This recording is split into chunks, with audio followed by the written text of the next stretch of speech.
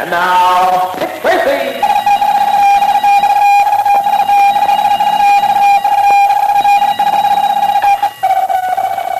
This is Dick Tracy on the case of the Honorable Mr. Malice. Stand by for action. Let's go, men.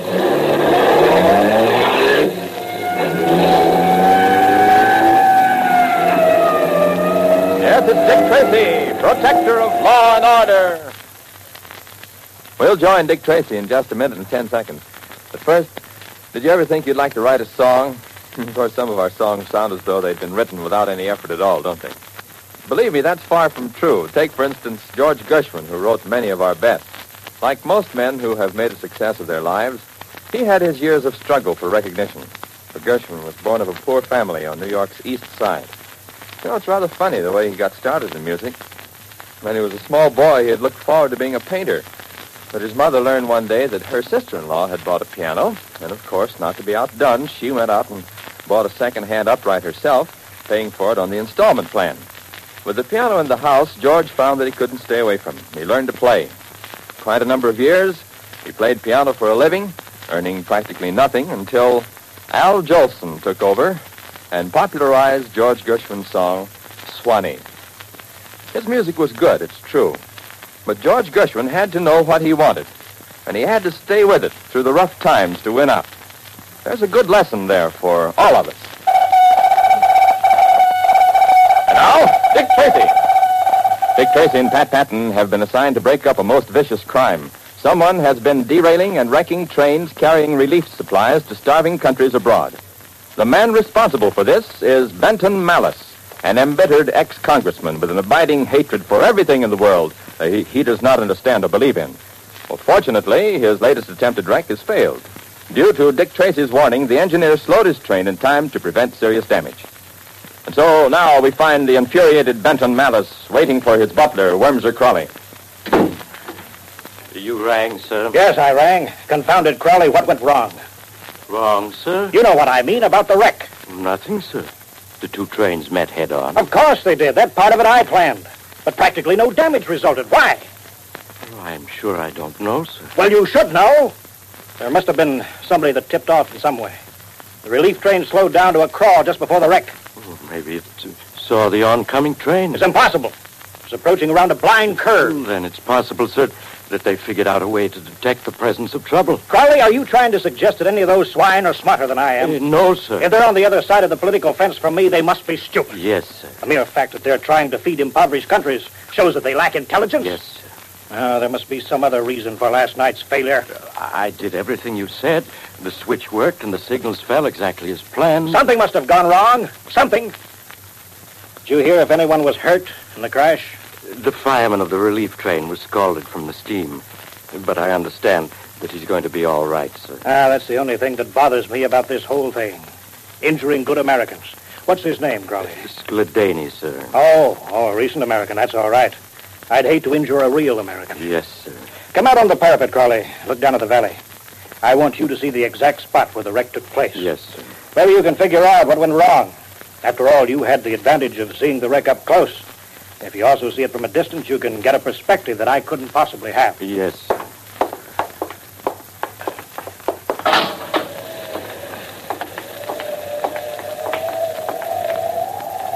Right down there it was.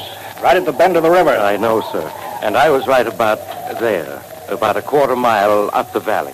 That's where the relays for the switches and the signal blocks are, sir. And did you personally see the signals change? Are you sure that they had the all clear? I saw it with my own eyes, sir. I can't understand it. I can't understand it. You can see for yourself that it's a completely blind corner. No one could see a train coming until it'd be too late. I know, sir. All right, come inside again while I work it out on the model railroad. Maybe that way I can get an inkling of what went wrong.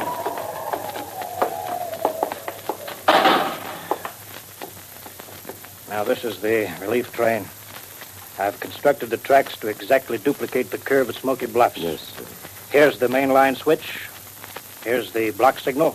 Coming up this way is the string of empties. Everything's quite complete, sir. All right, now you operate the relief train. I'll handle the string of empties headed north. I'll do that, sir. As soon as your train has a clear view around the bend, stop it as quickly as you can. I understand, sir. All right, then let's go. All right, Now I'll turn on the induction coil that upsets the switch and the signal light. It works perfectly, sir. The switch opened and the signal shows all clear. Your train is going through the switch now. Remember, try and stop it when you first see it come around the corner. Yes, sir. That would be right now. You see, the crash was inevitable. Without some sort of a tip-off, it couldn't have been avoided. Well, I'm going to try to find out the reason for it, or die trying.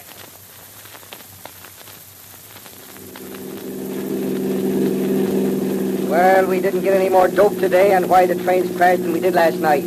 Might as well have stayed in town. Well, Pat, at least we had a nice ride in the country. Yeah. And we found out a few more things about trains from our friend Johnson Barr. Yeah, he's a real old railroad man, that one.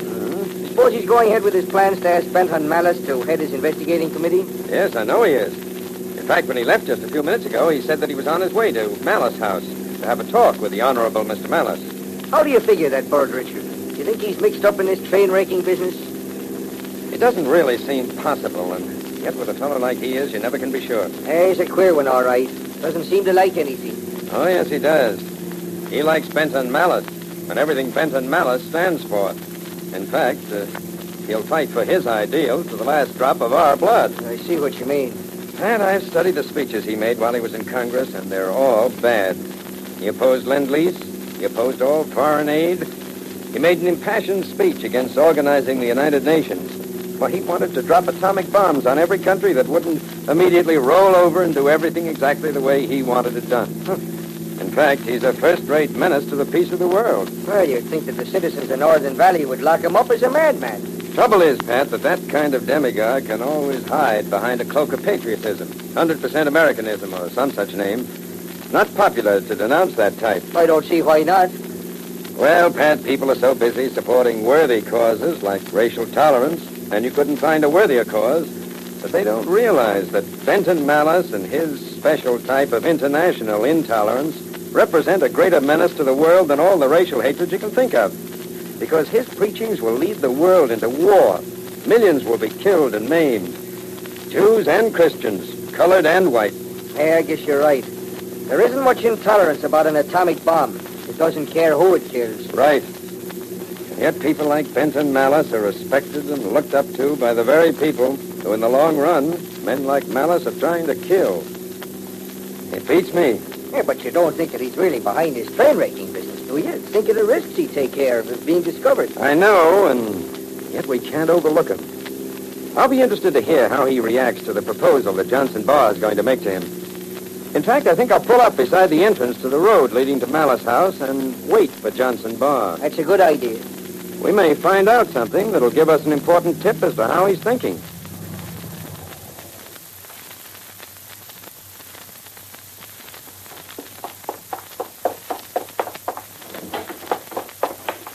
Stephen, is that you? Yes, Uncle Benton. I wish I could teach you to treat this house with respect. You slam around the place as though you owned it. I'm sorry, sir. Try to remember next time. Yes.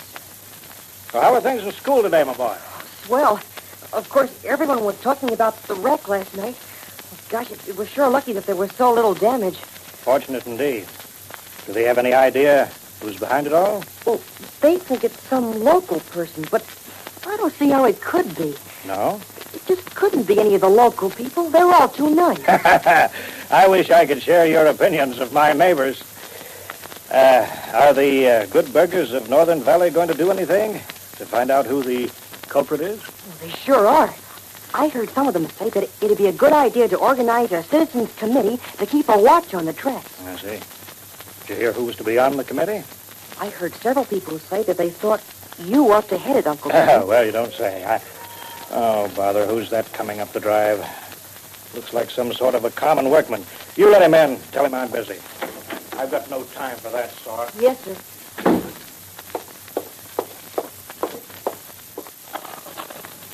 Hello. Won't you come in? Thanks, Sonny. Is Mr. Malice at home? He's kind of busy. Who's calling? Johnson Barr. I'm the engineer of one of the trains that was wrecked last night. You are? Oh, gosh. Well, I see you're a railroad enthusiast yourself. That's quite a model system you got rigged up. Oh, that's Uncle Benton. He built it all. He did, huh? Well, if he's that much of a railroader at heart, I'm sure he'll take our offer. We want him to be head of our committee to see about stopping these wrecks. Is that what you're here for? Yep. Gee, that sounds important. Maybe I better get him. Oh, no hurry. Mind if I look at this model railroad? Oh, not at all. But it's in kind of a mess. So I see. Looks like your uncle hasn't been having much more luck than we have down in the valley. In fact, this setup sort of looks like the layout down in Northern Valley. I think that's what it's supposed to represent. Yep, same block signals, same switches. Sure is complete. You work the signals and the switches from over here, you see. Yes, mighty clever. Yes, sir, mighty clever. Except when your switches is stuck. Now, let's see. Looks like the one that'd be just above Smoky Bluffs. I guess that's why Uncle Benton's train got messed up. Must be. Because he's got an all-clear signal right through this open switch. Uncle Benton's always having wrecks. That's why I don't like to watch him play with these little cars. He is, huh? Let me take a look at those two trains. Oh, sure. Yep. Hudson-type locomotive, same number of cars. And the train heading north is made up of a string of empty flat cars. You know, I'm beginning to get an idea. What is it, Mr. Barr? I'm not sure yet, but I'm thinking about something a fellow said to me a little while ago. Something about judging a book by its cover. In a moment, we'll return to Dick Tracy. But first, you've probably heard us speak many times about our Sunday evening hour show, which features the Detroit Symphony in great hour-long concerts each week over most of these ABC stations. But chances are you know very little about the conductor who directs this fine symphony orchestra. Well, his name is Carl Kruger, Dr. Carl Kruger. He's a man who might have been an economist, a missionary, or a lawyer. Instead, the imprint made upon him as a boy by music settled his career permanently.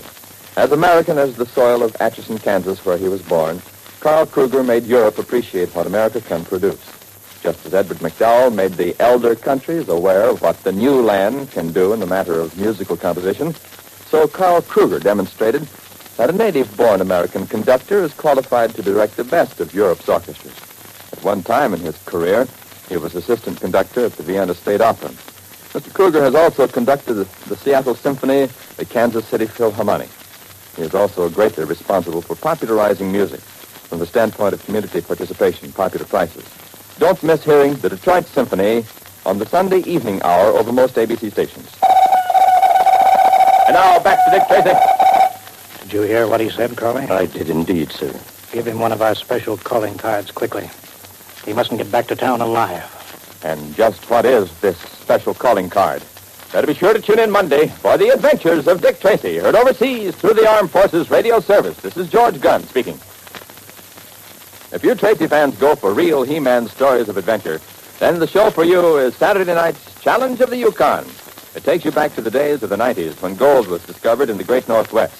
You'll hear of adventurers who bucked the vast Alaskan wilderness to find their prize, while other men waited and killed to gain their fortunes. You'll thrill to Royal Mounted Police, Sergeant Preston's battle against odds in his one-man fight for decency, with only King, his Eskimo lead dog, to help him. So don't miss Challenge of the Yukon, broadcast tomorrow night over most of these same ABC stations.